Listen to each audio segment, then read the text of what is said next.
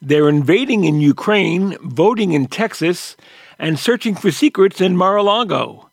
It's a lock-em-up edition of The Political Junkie. You like Ike, I like Ike, everybody likes Ike for president. Add light to you, add link to me, I don't care how you quote it. Come on and vote for Kennedy, and we'll come out on top. Vote for Richard Nixon and Henry Cabot Lodge, 'cause they're the ones to lead the USA. Thanks for joining us, and welcome to episode 383 of The Political Junkie. I'm Ken Rudin. So the incursion has begun. Putin has figured that just as the world sat back and allowed the Russian invasion of Crimea to occur with no consequences, why should it be any different with an invasion into eastern Ukraine? One thing that feels different, at least at this early stage, is that Moscow is not fooling anyone. When Putin indicated he was pulling back forces in order to let negotiations work, no one, not the least of which the President of the United States, was buying it. Joe Biden may still be smarting over the way he handled the Afghanistan pullout, but he's getting high marks from many places over how he has been calling Putin out every step of the way. He's going to have to follow up, of course, and a milquetoast sanctions response is not going to cut it. Not everyone is backing Biden and opposing Putin, to no surprise. So Putin is now saying it's independent, a large section of Ukraine. I said, how smart is that? And he's going to go in and be a peacekeeper. That's the strongest peace force. We could use that on our southern border. That's the strongest peace force I've ever seen. There were more army tanks than I've ever seen. They're going to keep peace all right. No, but think of it. Here's a guy who's very savvy. I know him very well. Very, very well. By the way, this never would have happened with us had I been in office. Not even thinkable. This would never have happened. But here's a guy that says, I'm going to declare a big portion of Ukraine independent. He used the word independent. And we're going to go out and we're going to go in and we're going to help keep peace. You got to say that's pretty savvy. That was Trump on the Clay Travis and Buck Sexton show. But as I said, it's early. America's allies seem to be united in stopping Russian aggression, even though no one thinks Putin is going to stop at the Donetsk and Luhansk People's Republics. As far as he's concerned, it's a Donetsk and don't tell policy. Meanwhile, there'll be no time for jokes should China take advantage of this and do something nasty with Taiwan. An invasion, which they've been hinting at since 1949, is not something that's out of the realm of possibility, especially in this world. One sad note to report about Congress: Jim Hagedorn, a Minnesota Republican first elected to the House in 2018, died last Thursday of cancer. He was 59 years old and had previously tested positive for COVID. He had sought the seat in 2010 when he lost the primary, and again in 2014 and 2016 when he lost to the Democratic incumbent Tim Walz. When Walz decided to run for governor in 2018, Hagedorn ran again, and this time he won. All elections, including his 2020 re-election, were close. Hagedorn was a strong ally of Donald Trump and was among those who voted against certifying Joe Biden as the presidential winner.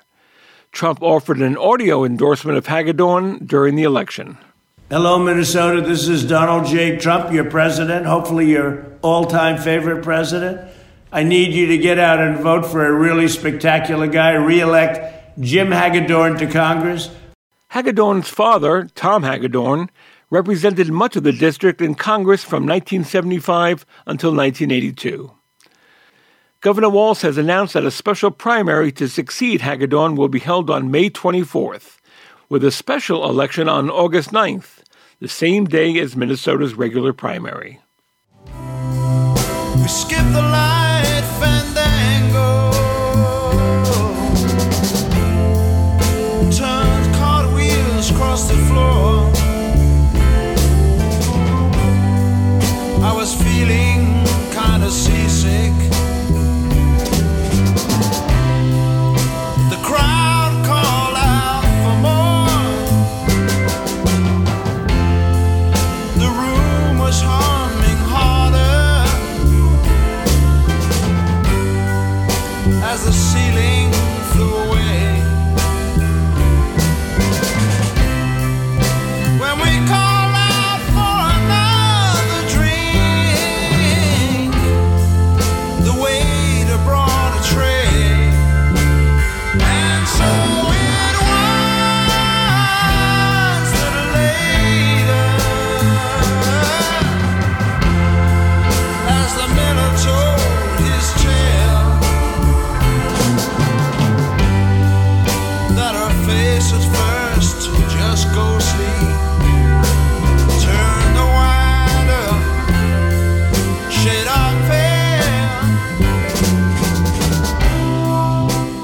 Texas kicks off this year's primary season on Tuesday, but with Republicans holding all the statewide offices and controlling the redistricting process, and Democrats barely showing signs of life in many races, the Lone Star State has become a one-party state.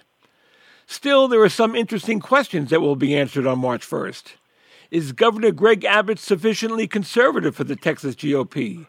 And whither the last member of the Bush family dynasty? Ross Ramsey is the executive editor of the Texas Tribune and joins us now. Ross, it's great having you on the Political Junkie.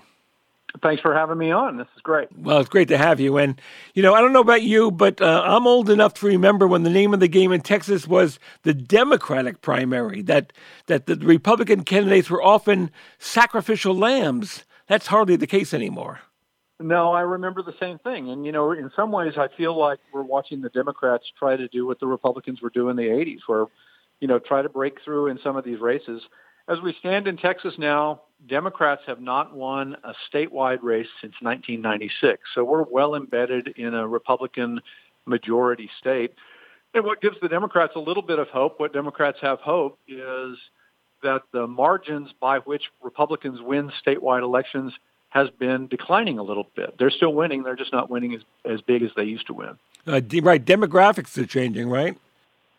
It's partly demographics. It's partly just I think, the state swings. After a while, if you are not happy with your government and if the same group has had it for a while, that's when it's like changing your underwear from time to time. They've had this underwear on for a long time, and we'll see if they're ready to make a change.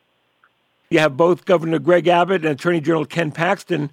They're being challenged for renomination, and I want to start with them, okay? So if you're the governor of Texas, you start thinking about 1600 Pennsylvania Avenue. We saw that with George W. Bush. We saw that with Rick Perry. And the word is that Abbott has those ambitions as well. But, of course, first he has to win Tuesday's primary. What's his argument? What's the argument he's making for another term?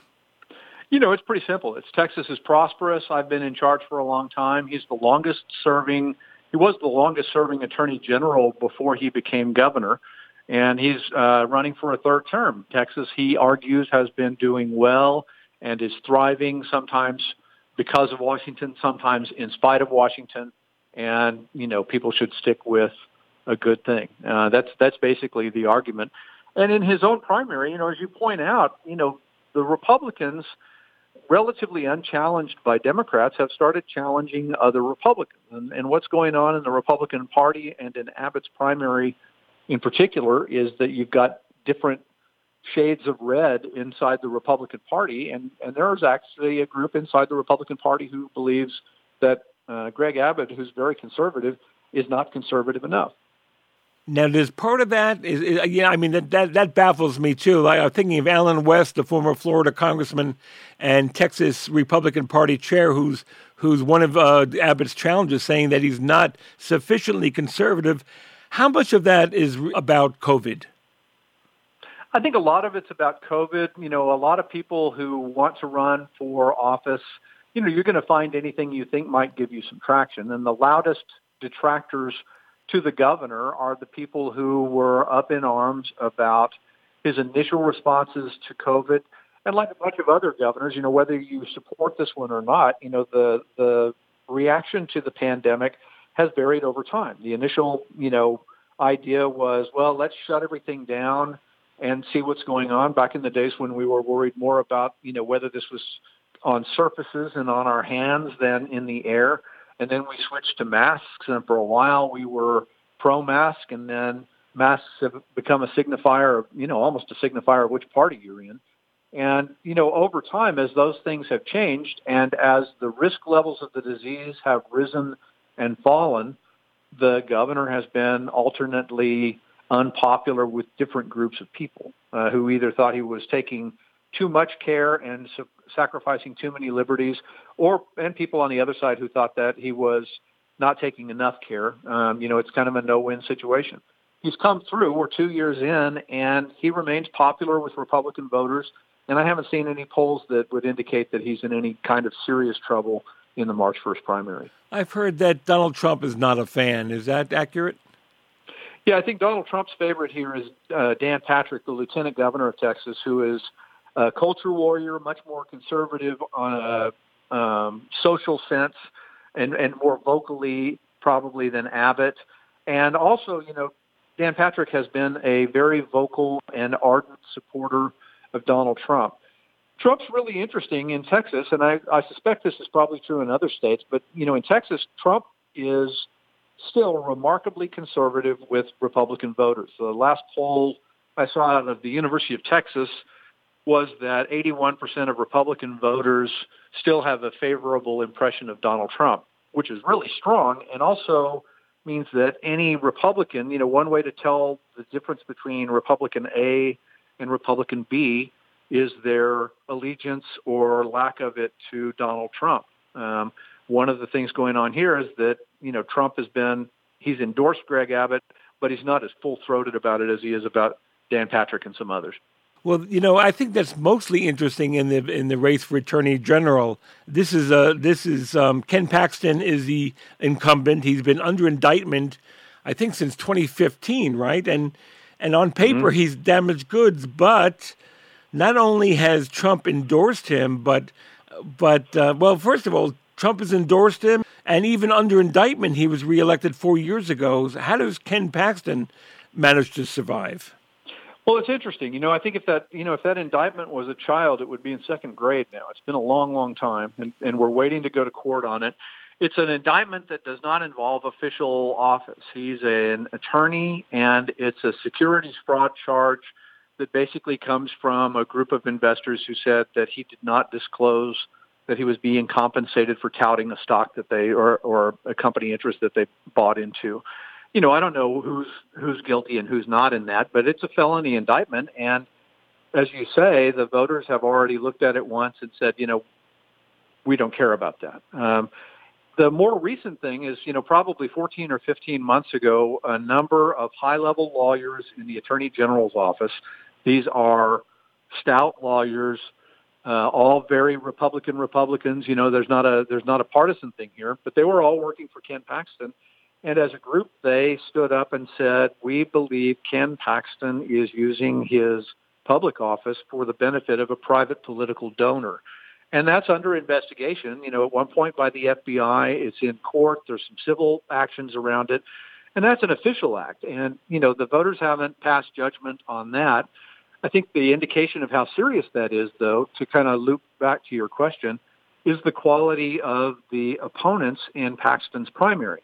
This is a sitting attorney general who's attracted opposition in his own primary from a Texas Supreme Court justice, from a land commissioner who's from the most famous family in Texas politics, George P. Bush, and from a congressman who's really well known. He's never run statewide, but Louis Gohmert is a noisy and loud Republican.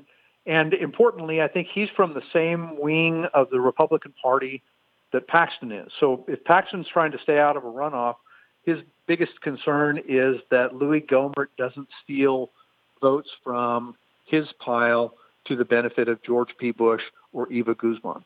It's interesting about Bush because, first of all, we know about the history of how Donald Trump feels about the Bush family, certainly George W. Bush and Jeb Bush, George P.'s father. But right. given Trump's antagonism towards the Bush family, and to see Bush just, suck up to him as much as he can, that must have been very painful for him when the former president ultimately endorsed Paxton. Well, the president's been close to Paxton. Paxton was one of the speakers at the event that preceded the insurrection at the Capitol on January 6th. So he and the president are close. There was an extraordinary moment back when Bush was running the first time. We had him on stage, and he was being interviewed by our CEO, Evan Smith, and wouldn't endorse his father in the presidential primary against Donald Trump. It was a really awkward, very sort of telling moment. And, Trump has talked about George P. Bush as, quote, the Bush who likes me, unquote. And it's just sort of played him along. I don't know that anybody could have gotten Trump's endorsement over Ken Paxton in a race like this. It's just, this is one of the things that I think Trump has been, a really great firewall for Ken Paxton in the face of all of these legal troubles, and maybe the only one. If you had a race without Trump's influence in it, or with Trump in favor of another candidate, we'd have a different attorney general's race. Even with Trump, I think we might have a runoff here. First of all, let me just play a little snippet of a Bush commercial. The liberal mob in Washington, D.C. has made it clear. Once again, Texas is in her crosshairs. I'm George P. Bush, and I'm running for Attorney General because I will not sit idly by while the liberal elite and the media undermine our values here in the state of Texas. Under the leadership of President Trump, our country was strong and vibrant again. But because of the failed leadership of liberal ideas, our country is suffering. Ross, do you think, does he smell a wounded incumbent, or is this about ambition, like Bush needed to continue to move up? Explain to me George P. Bush. I think it's all of those things. I think the first thing here is opportunity. I think these other candidates looked at this, and the donors behind those candidates, who are, some Republican stalwart people who've been with Paxton in the past, and are with Abbott, and are with Patrick, and with the gang that's in control in government right now, are looking at Paxton and thinking, if he's the nominee, we might be in danger of losing this office to Democrats in November. So maybe we need somebody with, essentially the same politics, who doesn't have the legal bruises and stains on them. So, I think you start there with opportunity. And then, of course, you've got to get people who are ambitious. George P. Bush wants to move up or out. And he's in a race where he is on March 2nd either going to be, if something extraordinary happens, the nominee. If something, a little more normal happens, in a runoff to be the nominee, or out of public office, or in the last year of his term as land commissioner. So I think there's some ambition there, and some, let me move up or move out. And the question on the ground here, if you're a political junkie like I am, like you are, is this the end of the Bush dynasty, or is this, just another episode? There was a moment at the very beginning of George W. Bush's first campaign for governor, where if you went out and saw him talking to a Rotary Club in this town, or, a Chamber of Commerce in that town or something, the first thought you walked out with was, this guy cannot do a public speech. It's just terrible. It was just an awful performance. But, he trains well and moved right up, and he's a two-term president. So, they come around. We're about to find out if George P. Bush is cut from that cloth, or if the Bush influence in Texas politics is petering out. Tell me the dynamics of what happens if it were a Paxton versus Bush runoff. Well, I'm going to throw Trump out of this on the first take at this. In a normal situation, any incumbent who is forced into a runoff for the nomination of his own party or her own party is an incumbent that's in deep, deep trouble. If you can't get 50% of your own people in the first round, your chances, you're attracting enemies to the general election. So, a Paxton in a runoff is a Paxton in deep trouble. And then you look at the opponent. If it's George P. Bush, you're going to get one kind of opponent and one kind of donors against him, one kind of effort. If it's Eva Guzman, who is a respected Texas Supreme Court justice and doesn't have, there's a part of the Republican Party that's tired of Bushes, and she doesn't excite that wing. And then it's possible, although he's running fourth in the polls, it's possible that Louis Gohmert, the U.S. congressman from up in Northeast Texas, would be in that runoff. So the first take on this is that Paxton would be in trouble in a runoff. The second one would be if Trump were to lean in, really hard for Paxton in a runoff situation. That might be enough. A runoff is going to be a low turnout affair. It looks like our primary is going to be a low turnout election, but the runoff would be an even lower turnout. And in low turnouts, you get the most fervent voters. You get the true believers, the real, Republicans, the real Democratic Democrats.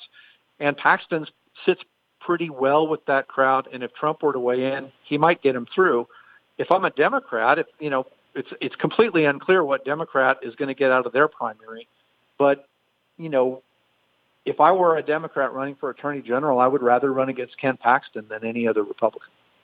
I can't even tell you who the Democrat running for Attorney General is, but I can tell you the Democrat running for governor, Beto O'Rourke. Now, he's back. He'll apparently be his party's nominee for governor, and we all remember his whole story. He gave up his House seat to run for the Senate against Ted Cruz, and he lost. Then he ran for president, then he lost. No Democrat has won the governorship since Ann Richards, and that was 32 years ago. Tell me what's going on with Beto O'Rourke.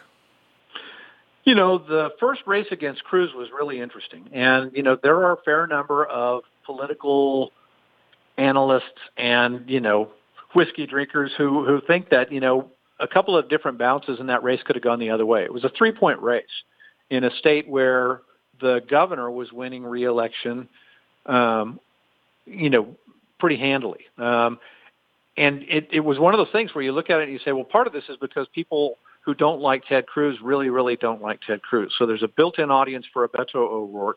He ran a really good sort of up from the bottom campaign. Small donations make a big pile of money. It was a $70 or $80 million kitty on his side in a race with campaign finance limits. And you look at this and you say, you know, for a race that you lost, that was a pretty good loss. You know, you lost to Ted Cruz, who's a national figure, and, you know, this Beto O'Rourke guy is really going to be interesting in the next race that he chooses in the state of Texas. But he didn't choose a race in the state of Texas. He chose to run for president. And as everybody knows now, in the presidential race, he not only lost the nomination, but he forfeited some of the goodwill that he had built up and some of the, you know, star power that he had built in that Cruz race. You know, we would be having a very different conversation if the only Beto O'Rourke run before this governor's race was the one with Ted Cruz. I think Greg Abbott would be in a much different position, and Beto O'Rourke would be in a much better position. As it stands, we have the best fundraiser in Republican Party history in Texas in Greg Abbott. He got to the end of the fiscal year of the calendar year rather with $65 million in his political account, which is a ton of money, even by Texas standards, against Beto O'Rourke, who raised $70 or $80 million against Ted Cruz. So the prospect is that you're going to have a governor's race that's going to run in the, you know, $110 to $130 million range, which is quite an affair. It's at the top of the ballot. But Beto O'Rourke has some bruises that he got in that presidential race, and Greg Abbott is really good at exploiting those kinds of weaknesses. Well, speaking of weaknesses, I assume we'll be hearing more of this from the Abbott camp this fall. Hell yes, we're going to take your AR-15, your AK-47. We're not going to allow it to be used. You know, guns are a dear thing in Texas. The Texas legislature in spring of 2021 passed what they call constitutional carry, which basically says you can carry a handgun in Texas if you're an adult and you're not a felon. And you don't need a license and you don't need training. This is a pro-gun state. Voters are pro-gun, and there is a significant number of Democrats as well as Republicans who, you know, take umbrage at, you know, saying you're going to come take a gun away from them. They're Second Amendment extremists in some way, and they're true believers. And it's a statement that might have made sense, you know, you can argue, might have made sense in a presidential race. It certainly doesn't make much sense in a Texas race. I think the other issue that these two are going to be talking about a lot are the border security and immigration. It's a huge issue with Republican voters in Texas. It's been a mainstay of Greg Abbott's time in office. And Beto O'Rourke is from a border city, El Paso, that, you know, and has strong opinions on this. I think in some ways you're going to see the Abbott campaign trying to litigate on the basis of this gun statement, Beto O'Rourke trying to litigate on the basis of Abbott and the polar vortex that froze Texas and caused a big blackout a year ago. But I think the real battleground between these two is going to be about border security and immigration and how Texas ought to handle that. And it potentially, it's a very popular thing with Republican voters. Greg Abbott has got the state spending $3 billion on fencing and troops and state police down there. Beto O'Rourke, on the other hand, has, the advantage of being from the border. And also, if he takes on border security and slaps the Biden administration a little bit, that might be to his benefit in a state where Biden is unpopular and where, could be a millstone around the neck of Democrats like Beto O'Rourke. Let me ask you one final question about the House races. The Republicans seem to have done a masterful job of redrawing the lines, the congressional lines that demolish the few chances Democrats have had of holding their own. But there's one particular race worth talking about, I think. This is in the 28th District. The 28th District in South Texas. Henry Cuellar, one of the most conservative Democrats in the House, faces the primary with Jessica Cisneros.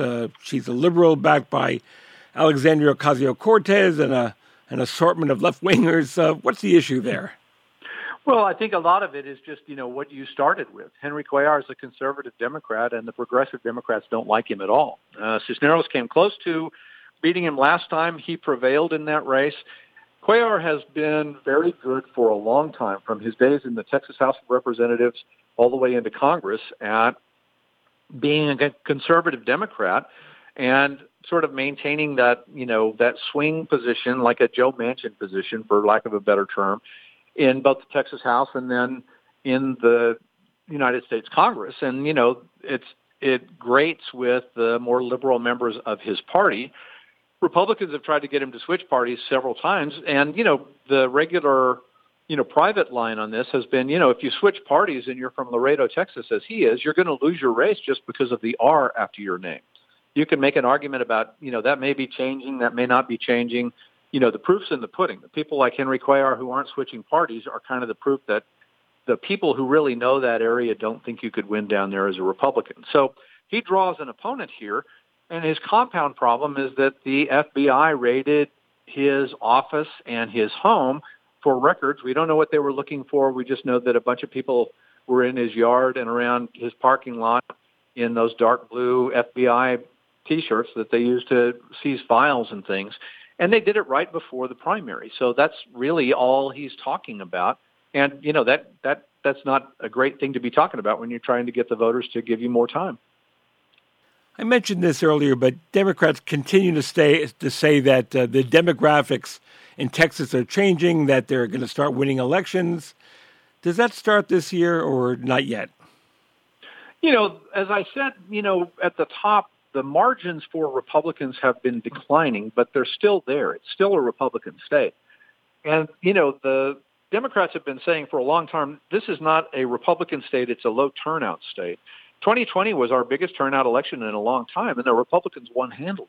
So the question is whether the people who don't vote like the people who do vote, whether, the people who stay at home most of the time are Democrats or Republicans, or maybe about the same mix as the people who do vote. And the evidence, in that one case in 2020 was that they're just as Republican as the normal part of the electorate. We're going into a relatively low turnout election year compared to the presidential year. It's always the case in Texas that gubernatorial election years have less turnout than presidential election years.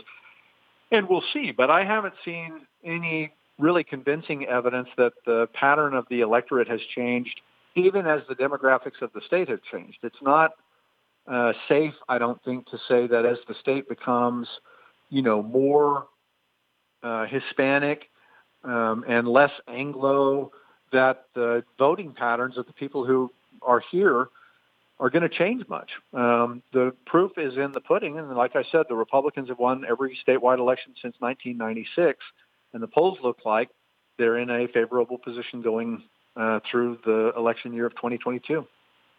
Ross Ramsey is the executive editor and co-founder of the Texas Tribune. Ross, thanks a lot for being on the program. It's been a real pleasure. Thank you. Let's talk about you and your problems. All that I seem to do is spend the night just talking about you and your problems. No matter what I say, I can't get it right. Don't think about me. Is it all a waste of time? Don't think about what it all means. If you are a friend of mine, talk about me for a minute. I'm the one who's losing. Talk about me for a minute. I'm the one. It's President's Week, so I thought this would be a perfect time to bring back one of my favorite political junkie segments. It's a conversation with Murray Horowitz, the noted film critic and playwright and former NPR colleague, about presidents and movies. Everything from the tense standoff in 7 Days in May to the lunacy of Duck Soup. Here it is. Sending men and women into combat is one of the most solemn and serious decisions a president will ever have to make. Yesterday, December 7th, 1941, a date which will live in infamy. Sometimes, however, it's not so serious, especially when it's President Rufus T. Firefly contemplating bringing his country of Fredonia into war with Sylvania. I'll be only too happy to meet Ambassador Trentino and offer him on behalf of my country the right hand of good fellowship. And I feel sure that he will accept this gesture in the spirit in which it is offered. But suppose he doesn't? A fine thing that'll be. I hold out my hand and he refuses to accept it. That'll add a lot to my prestige, won't it? Me, the head of a country, snubbed by a foreign ambassador. Who does he think he is, that he can come here and make a sap out of me in front of all my people? Think of it. I hold out my hand, and that hyena refuses to accept it. Why, the cheap, ball-flushing swine, he'll never get away with it, I tell you. He'll never get away with it. So, you refuse to shake hands with me, eh? Oh! Mrs. Teasdale, this is the last straw. There's no turning back now. This means war. And that's war! Groucho Marx isn't the first actor to play a president in a movie, nor the last. He's not the last to spoof the presidency either. We thought it would be the perfect time to talk about our favorite presidential movies. And for that, we bring our favorite playwright, actor, and lyricist, Murray Hurwitz. Murray, you've had a very established career, but this is the first time you've been on The Political Junkie. It does not get better than this. This is truly the apex of my. You mentioned lyrics, so I had to, But you are a lyricist. I am. Now, did I read somewhere that you are responsible for Ain't Misbehavin'? I am. I'm a co-author of Ain't Misbehavin'. And during the time that we were colleagues at another place, I'm responsible for Wait, Wait, Don't Tell Me, which is a show that I started. That was the TV. That was the show about Chris Christie, wasn't it? Oh, I'm spelling. I'm spelling wait differently. I'm spelling wait the wrong way. Wait. Yeah, I got to think. Yes, I was lucky enough to have a passion for Fats Waller that I was able, with great collaborators, to turn into a Broadway musical, a Tony Award-winning Broadway musical. Might you add? So we have the Oscars coming up, and I figured in a political junkie show, how can we not talk about political movies? And with President's Day just a few days ago, we should talk about some of our favorite movies with that involve presidents. The presidency we could do political movies, and perhaps we will, of all kinds of. There are all sorts of subgenres of political movies. And there's a reason for that. There are a couple of reasons. First of all, politics and government have always figured in a bunch of movies. I mean, you could say that they're in everything from James Bond movies to Buster Keaton shorts to The Wizard of Oz. And there was a fashion in the 70s and even beyond, post-Watergate, of using politics and government as a plot device. If you weren't sure why somebody was doing something, you could rest assured there was a conspiracy theory behind it. And there's almost a built-in plot, which is something increasingly hard to find in movies nowadays. But an election is like, it's like a gambling movie or a courtroom drama because somebody wins or loses except in swing vote, where they leave it unresolved. But so presidential elections and presidents have always been a part of the movies. I hate to say it, but it's important that one of the most important motion pictures of all time, many people think the first great motion picture, was Birth of a Nation, which featured Abraham Lincoln. Right, and of course that's what considered like an unbelievably racist film at the same time. Yes. And also, by the way, to continue the presidential vibe, it was Woodrow Wilson thought so highly of this movie, he showed it in the White House and said that it was a great Birth of a Nation. Yes, Birth of a Nation. So. I was thinking that until Watergate, things were not as cynical as they are now. I mean, everything is cynical. If you watch the people in power in House of Cards, I mean, you can't believe it. And then you go, but also if you go back to, like, for example, The Best Man in 1964 with Henry Fonda and Cliff Robertson. Thank you. You got there before I did. It's a PT that I couldn't think of Cliff Robertson earlier. Get that one? Well, the PT 109. Thank you very much. But it's where he plays a soon-to-be president, John F. Kennedy. That's right.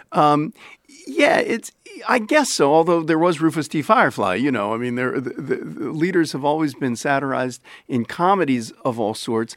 But you're right. There wasn't the same kind of cynicism. And even to this day, Ken, I'd have to say that the presidents in the movies often have qualities that we want our presidents to have. I mean, Bill Pullman in Independence Day is very courageous. Kevin Kline has this simple virtue in Dave. And so to a certain extent, the presidents in the movies, as so many other things in the movies, represent wish fulfillment on the part of Americans. Well, something, when I watch Dave, and it's just, it's so beautifully underplayed by Kevin Kline, and it's a combination almost of Chevy Chase doing the president on Saturday Night Live, and maybe Mr. Smith Goes to Washington, in the sense that there's a naivete, but he grows in it. Let's hear a little bit from the movie Dave. So we're spending $47 million so that somebody can feel better about a car that they've already bought?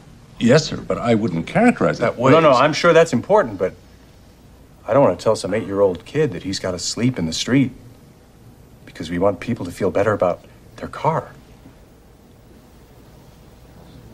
Do you want to tell him that? No, sir.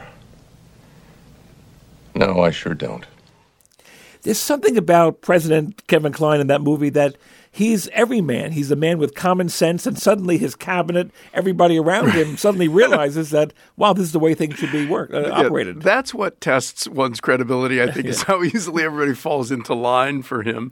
But again, it's wishful fulfillment. We want to believe that common sense works. It's Merle Miller's oral biography of Harry Truman is called Plain Speaking. And I don't want to say we've never had plain-spoken presidents since then, but it's not a quality we associate with the presidency. Now, okay, so Dave is Mr. Innocent. Who's more of a cynical? I think of, again, we talked a little bit about The Best Man. We had people calling in to the show suggesting their favorite movies, and we got this phone call not too long ago. This is Ray Graves in Detroit, Michigan, thinking about movies. Well, the one that comes to mind is The Best Man, starring Henry Fonda and Cliff Robertson, about a battle in a convention for the presidential nomination. More obscure movies would be The Man, which was made for theatrical release but ran on television, starring James Earl Jones as the first black president of the United States because of a multiple vacancy. And then there's the classic that we all love, the documentary, The Making of the President 1960 by David L. Wolper. Now, it's interesting that when we talk about those three movies, Ray, thanks for that call. But when we talk about those three movies, Ray, thanks for that phone call. But what's interesting is that when you talk about The Best Man, the battle for the nomination between Henry Fonda and Cliff Robertson, and The Making of the President, both of those movies, there is no president really yet. Right. I mean, John F. Kennedy is on the road to the presidency in the Teddy White novel, the Teddy White book that went into the documentary. And, of course, the Best Man fighting for the nomination. I didn't see The Man with James Earl Jones. What's that about? It's also it's interesting, and this is why I say the question is he going to win? The Man with James Earl Jones. Some listeners may remember a more recent movie, not so good as The Man, I would argue, which was a theatrical release because I remember vividly seeing it at the Salem Drive-In in Dayton, Ohio, where it was when I was in high school. I think if anybody's going to see that movie, that's the place to see it. Well, it was. I think it came out after Rod Serling died. But Rod Serling, the creator of The Twilight Zone, wrote that screenplay. Huh. And the contender with Joan Allen as the first woman to be nominated for president follows the same plot. I mean, I don't say it was lifted, but it's very, very similar in a lot of ways. And there's this preposterous thing that opens the Man, which is that I guess James Earl Jones is the president pro tem of the Senate, and there's an explosion in some palace in Berlin where the president, the vice president, the secretary of state, everybody in the line of presidential succession is killed, right? So suddenly he becomes the president, and he has a problem because he's got a daughter who's a militant at Oberlin College and wearing a big afro, and he's got to deal with all kinds of family issues, which is also another big part of presidential movies, is how do you deal with your family? It's a great one with Bob Newhart called The First Family. But the question is he going to get the nomination, or is he just going to fill out the rest of the term? And I won't make a spoiler. Well, first of all, speaking about preposterous, the thought of a black president or a female president, I mean, that's ridiculous. Come on, we're clearly in the world of fiction. But seriously, but actually, the president pro tem of the Senate is right under the vice president and the Speaker of the House. Okay. So you don't have to have the Secretary of State, Defense, no. and all those who all died. right, so I got it wrong. So all those people died for no reason. I hate that. But can you imagine an international meeting which would have been attended by the president, the vice president, and the Speaker of the House of Representatives in Berlin? Come on, man, But it's a great. I tell you what, it's one of the first roles, as I recall, that James Earl Jones had. Might have been his first leading role, and for an African American actor to carry a film in that day. I don't know what year it was. In my recollection, well, I could probably look it up. But in any case, it's a really good portrayal by the younger James Earl Jones. You want to look it up? Yes, okay. It's right here. 1972. I was wrong. I was thinking the late 60s. But still, 72 is it's pretty soon after his Broadway triumph in Great White Hope. One movie that definitely has the president on the ropes, shall we say, is 7 Days in May, when there's an attempted, the rumblings of an attempted military coup against the president. We got this phone call not too long ago. Ken Rudin, love the show. This is Bob Hawks. I'm in Chicago. Calling about my favorite political movie, which is 7 Days in May, directed by John Frankenheimer, starring Burt Lancaster and Kirk Douglas. This goes back a few years about an attempted military coup against an unpopular president, and I think it's just even more prescient now than it was then. It shows how the system itself can be undermined. I think they later remade it on HBO in a ambitious but not great version, but 7 Days in May will have you on the edge of the seat, knowing that they could overthrow our government and most people would go along with it. Love the show. Keep it up. Bye. Thanks for the call. First of all, I think that's a great movie. It's one of my favorite. It's a great movie. It's Fletcher Nebel and Charles W. Bailey II, right? They had Fletcher Nebel anyway wrote a bunch of sort of political thrillers and foreign intrigue thrillers that were very successful and made into movies. The caller unhappily undermines his credibility by telling you how much he loves your show. Yeah, but other than that, no, it's true. And also, I'll tell you what, the thing I remember most vividly about 7 Days in May are the opening credits. They're these kind of animated shots of the Great Seal or the Presidential Seal. And it turned out, I found out later when I worked at the American Film Institute running a theater for them here in Washington, in Silver Spring, Maryland, that these were famous titles, that they actually sort of revolutionized opening titles for movies. But the movie's better than the titles. And the president, I love the president's name. The character of the president, played by Frederick March, the great Frederick March, is Jordan Lyman. But you know something? I remember buying the paperback of that book. Yep. In the first edition of it, it said Lyman Johnson. Really? It really did. It was a mistake. But anyway, we have a little clip of that movie. There's a great scene where Burt Lancaster, who's the chairman of the Joint Chiefs of Staff, plotting against the president. And here's the president of the United States arguing for the constitutional way of life. You want to defend the United States of America, then defend it with the tools it supplies you with, its Constitution. You ask for a mandate, General, from a ballot box. You don't steal it after midnight, when the country has its back turned. That's just an amazing movie. I mean, I guess it was not a coincidence that it came out in 1964, around the time when Barry Goldwater was running for president. It seemed to remind people the risks of a Goldwater kind of candidacy. That's interesting. Yeah, I hadn't thought of that. Finish your sentence. Well, I'm just going to say there was a feeling with Goldwater, with the bomb, with the military, with the right wing, the John Birch Society, and all that. And, that was part of the tarring of Goldwater, or for rightly or for right or wrong. He was perceived as a militarist, and you'll remember one of the great moments in satire of the 60s was when the columnist Art Buchwald after President Johnson in 1965 ordered the bombing of Hanoi in North Vietnam, he said, gee, it's a good thing we didn't elect Goldwater. We might be bombing Hanoi right now. And yeah, you're right. Goldwater's very, very outspoken about, we should just go out there and bomb them, as some of his supporters said at the time, bomb them back to the Stone Age. So yeah, I didn't realize it, but you're right. It has that resonance. You asked earlier about, is there a president who's kind of cynical or and one of my favorite movie presidents is Jack Nicholson in Mars Attacks. I never would have thought of that. I can't claim, well, that's why I'm here and you're there. But I can't claim that, he was exactly, he's kind of good natured. We kind of like him, but there's an edge to him. It's really a great satirical portrayal, I think, of what an American president is. And there's a little less than wholesome thing. Well, you can't imagine Jack Nicholson being wholesome in any role. Right. When I think of the small a, small p, when I think of the American president, I think of the movie The American President, which is such a great movie. I mean, Michael Douglas playing the president and Annette Bening playing the soon-to-be or presumptive first lady. Right. But there's a little scene from that movie that I want to play. We've got serious problems, and we need serious people. And if you want to talk about character, Bob, you better come at me with more than a burning flag and a membership card. If you want to talk about character and American values, fine. Just tell me where and when, and I'll show up. This is a time for serious people, Bob, and your 15 minutes are up. My name is Andrew Shepard, and I am the president. I mean, Andrew Shepard was Bill Clinton, and Bob was Bob Dole, and I mean, it was an Aaron Sorkin. Right, I was just going to say it's Aaron so you knew Sorkin. what it was, but it was still a very good movie about dealing with the cabinet, dealing with your private life, which ultimately, when you're president, there is no private life. And that's one of the things, and one of the dynamics about, I guess, any president and any first lady, any first family that really intrigues filmmakers.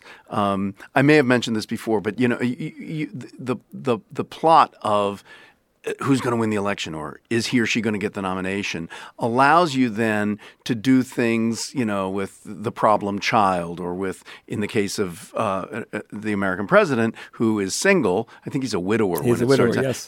Oh, gee, is he going to hook up with this with Annette Bening? And so he's got a love life that appertains to it. So it's really a very, very useful plot device. One of the other genres of presidents in movies is the documentary. Here's one of the phone calls we received. Hi, this is Philip Gilpis from Greensboro, North Carolina.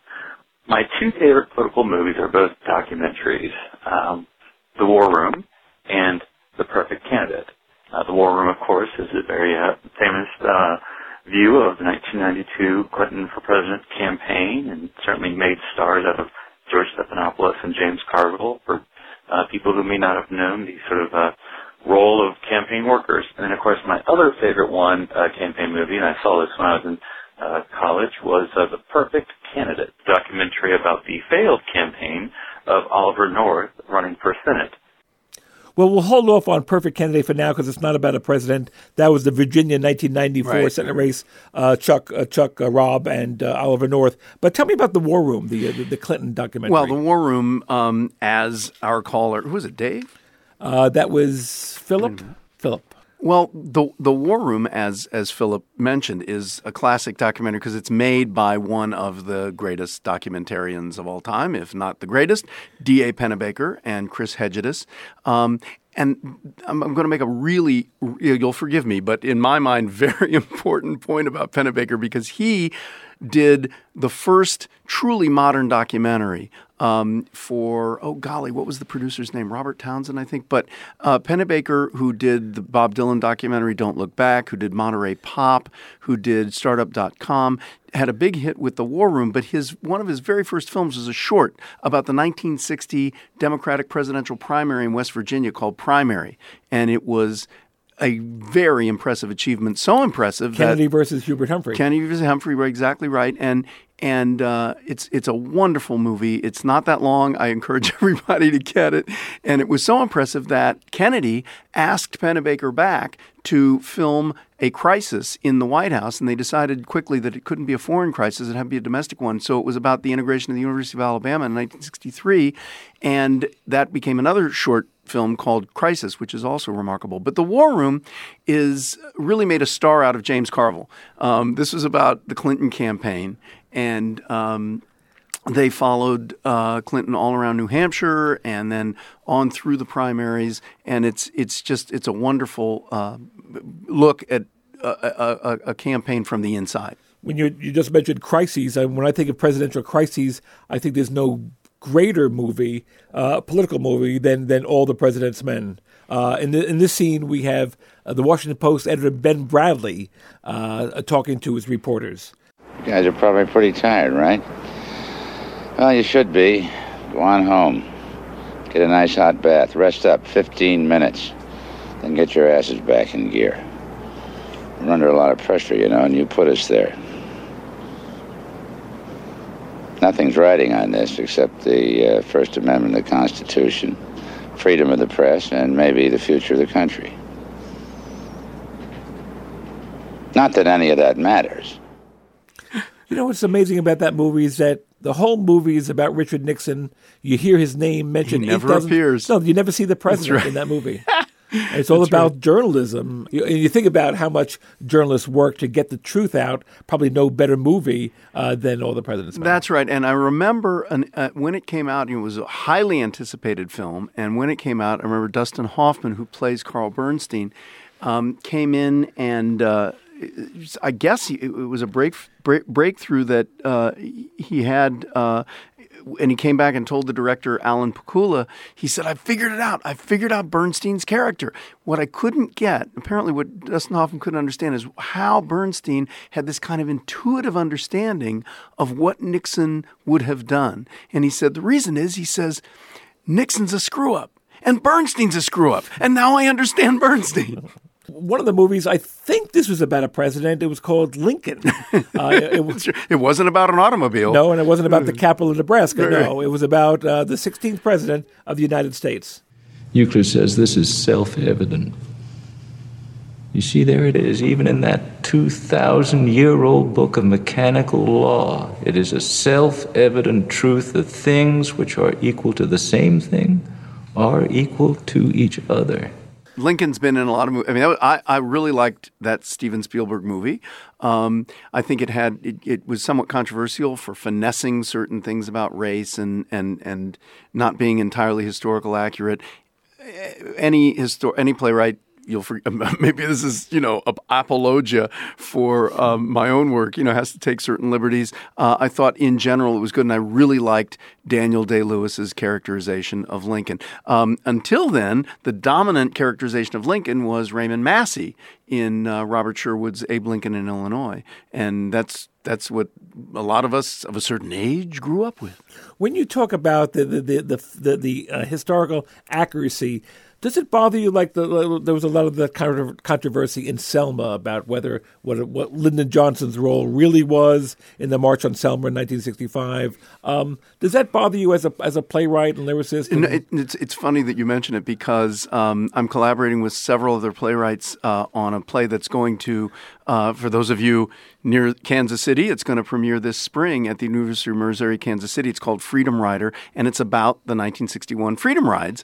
And we do deal with a president. We don't actually portray John F. Kennedy, but he's and his brother, the Attorney General, very present in this play.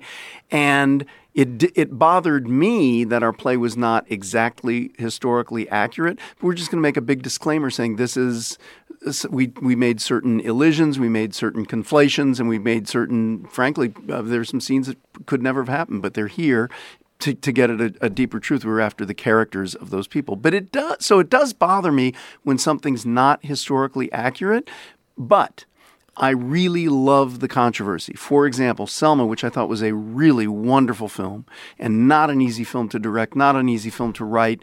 As you may know, the Martin Luther King estate refused to let them use King's actual speeches unless they paid a king's ransom. You'll forgive me. And the truth, so the director and screenwriter went and rewrote and paraphrased his speeches, and I thought did a very, very good job of it. But what's great is the more people who discuss this, what was Johnson's real role, and what was the dynamic between King and Johnson? You got more people looking into history, and heaven knows there are few enough people really cherishing history and discussing it and realizing what a living and important thing it is in the United States. I understand the controversy about what's real and what's played, that the truth stretched a little bit. What I like about this upcoming movie that I'm going to play this scene is that given the importance of war, and of course you know that President Obama has gone to Congress with an authorization for war about resolution, war resolution against Islamic State. But to me, this is what reality is. General Cooper says that the Sylvanian troops are about to land on Fredonia soil. This means war. Something must be done. War would mean a prohibitive increase in our taxes. Hey, I got an uncle lives in Texas. No, I'm talking about taxes, money, dollars. Dallas. That's where my uncle lives. Dallas, Texas.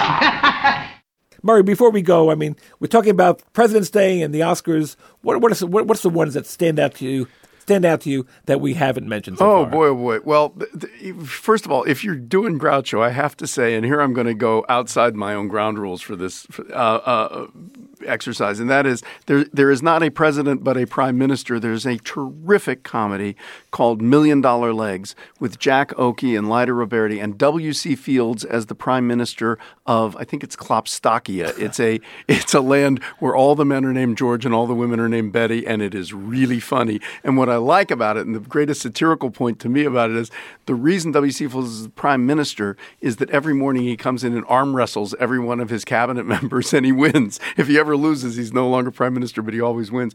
But for the president of the United States, I think of one almost cameo, and that's in a movie I'm not crazy about with Joan Allen called The Contender, about the first woman to be nominated for the presidency. But Jeff Bridges, I think it is, plays this kind of Clinton-esque president who just has so much fun being president. He just loves being president. And you got to figure that if somebody makes it to the top of the political heap to be elected president of the United States, they're having a good time doing it. The opposite that I would recommend to everybody is Henry Fonda, not as the best man, but Henry Fonda in the movie Failsafe, where he has a really extraordinary turn, and to me it's one of his best roles. He's the president of the United States at the time of a nuclear conflict. Also, 1964, when Goldwater's candidacy was That's right. rising, yes. That's right. And when people fail to understand, I mean, yes, I am of the generation where we had to, do a drill when I was in elementary school of duck under cover in case the bomb fell. And the bomb was a real and present danger, or so we imagined. And it's a really good screenplay, Failsafe. And what happens is that there's this moment at which the president has to address the nation, has to have a conversation with not address the nation, I think, but has a conversation with the Russian premier. And I'm not going to ruin it for anybody, but it's a perfect blending of his duties as president and his duties as a husband, and it's really a wonderful portrayal. Probably, and without ruining that movie, probably the toughest decision a president in a movie has ever had to face. That's right. Maybe except for Jack Nicholson in Mars Attacks. Murray Horowitz is a playwright, lyricist, actor, writer, director, and a former colleague at NPR. He's won numerous awards, was the writer and creator of Ain't Misbehavin' and Wait, Don't Tell Me. And he actually began his career, not many of you know this, he actually began his career with Ringling Brothers Barnum and Bailey Circus working as a clown. Surprisingly, that later turned into a movie entitled Carnival Knowledge.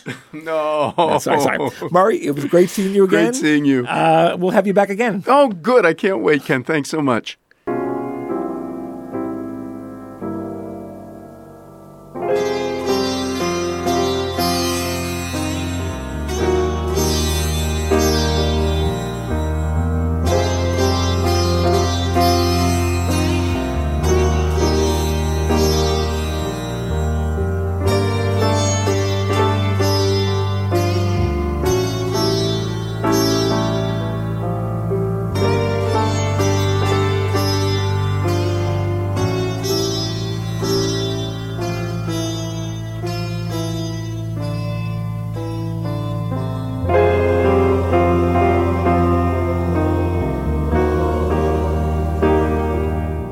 That's it for this week's show.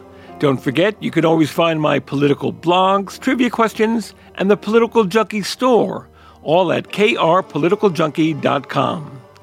If you've got comments, questions, or complaints, send an email to ken@krpoliticaljunkie.com.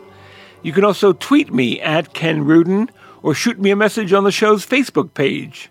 And you can follow my button of the day on Instagram at The Political Junkie. And I hope you've been giving my other podcast a listen. I've teamed up with Kerry Miller of Minnesota Public Radio to produce The Button, and the third episode goes up this week. Give it a listen at button.substack.com. Political Junkie is made possible thanks to the support of our listeners and donors. Your generous contributions are most appreciated more than ever. Keep them coming at krpoliticaljunkie.com/donate. I'm Ken Rudin. Thanks for listening. Please stay safe. I'll see you soon. For all to see, for one who I am with no more. It's hard at times. It's awful raw. They say that Jesus healed the sick and helped the poor, and those unsure believed his eyes. A strange disguise. Still write it down, it might be read. Nothing's better left unsaid. Only sometimes, still no doubt, it's hard to see. It all works out.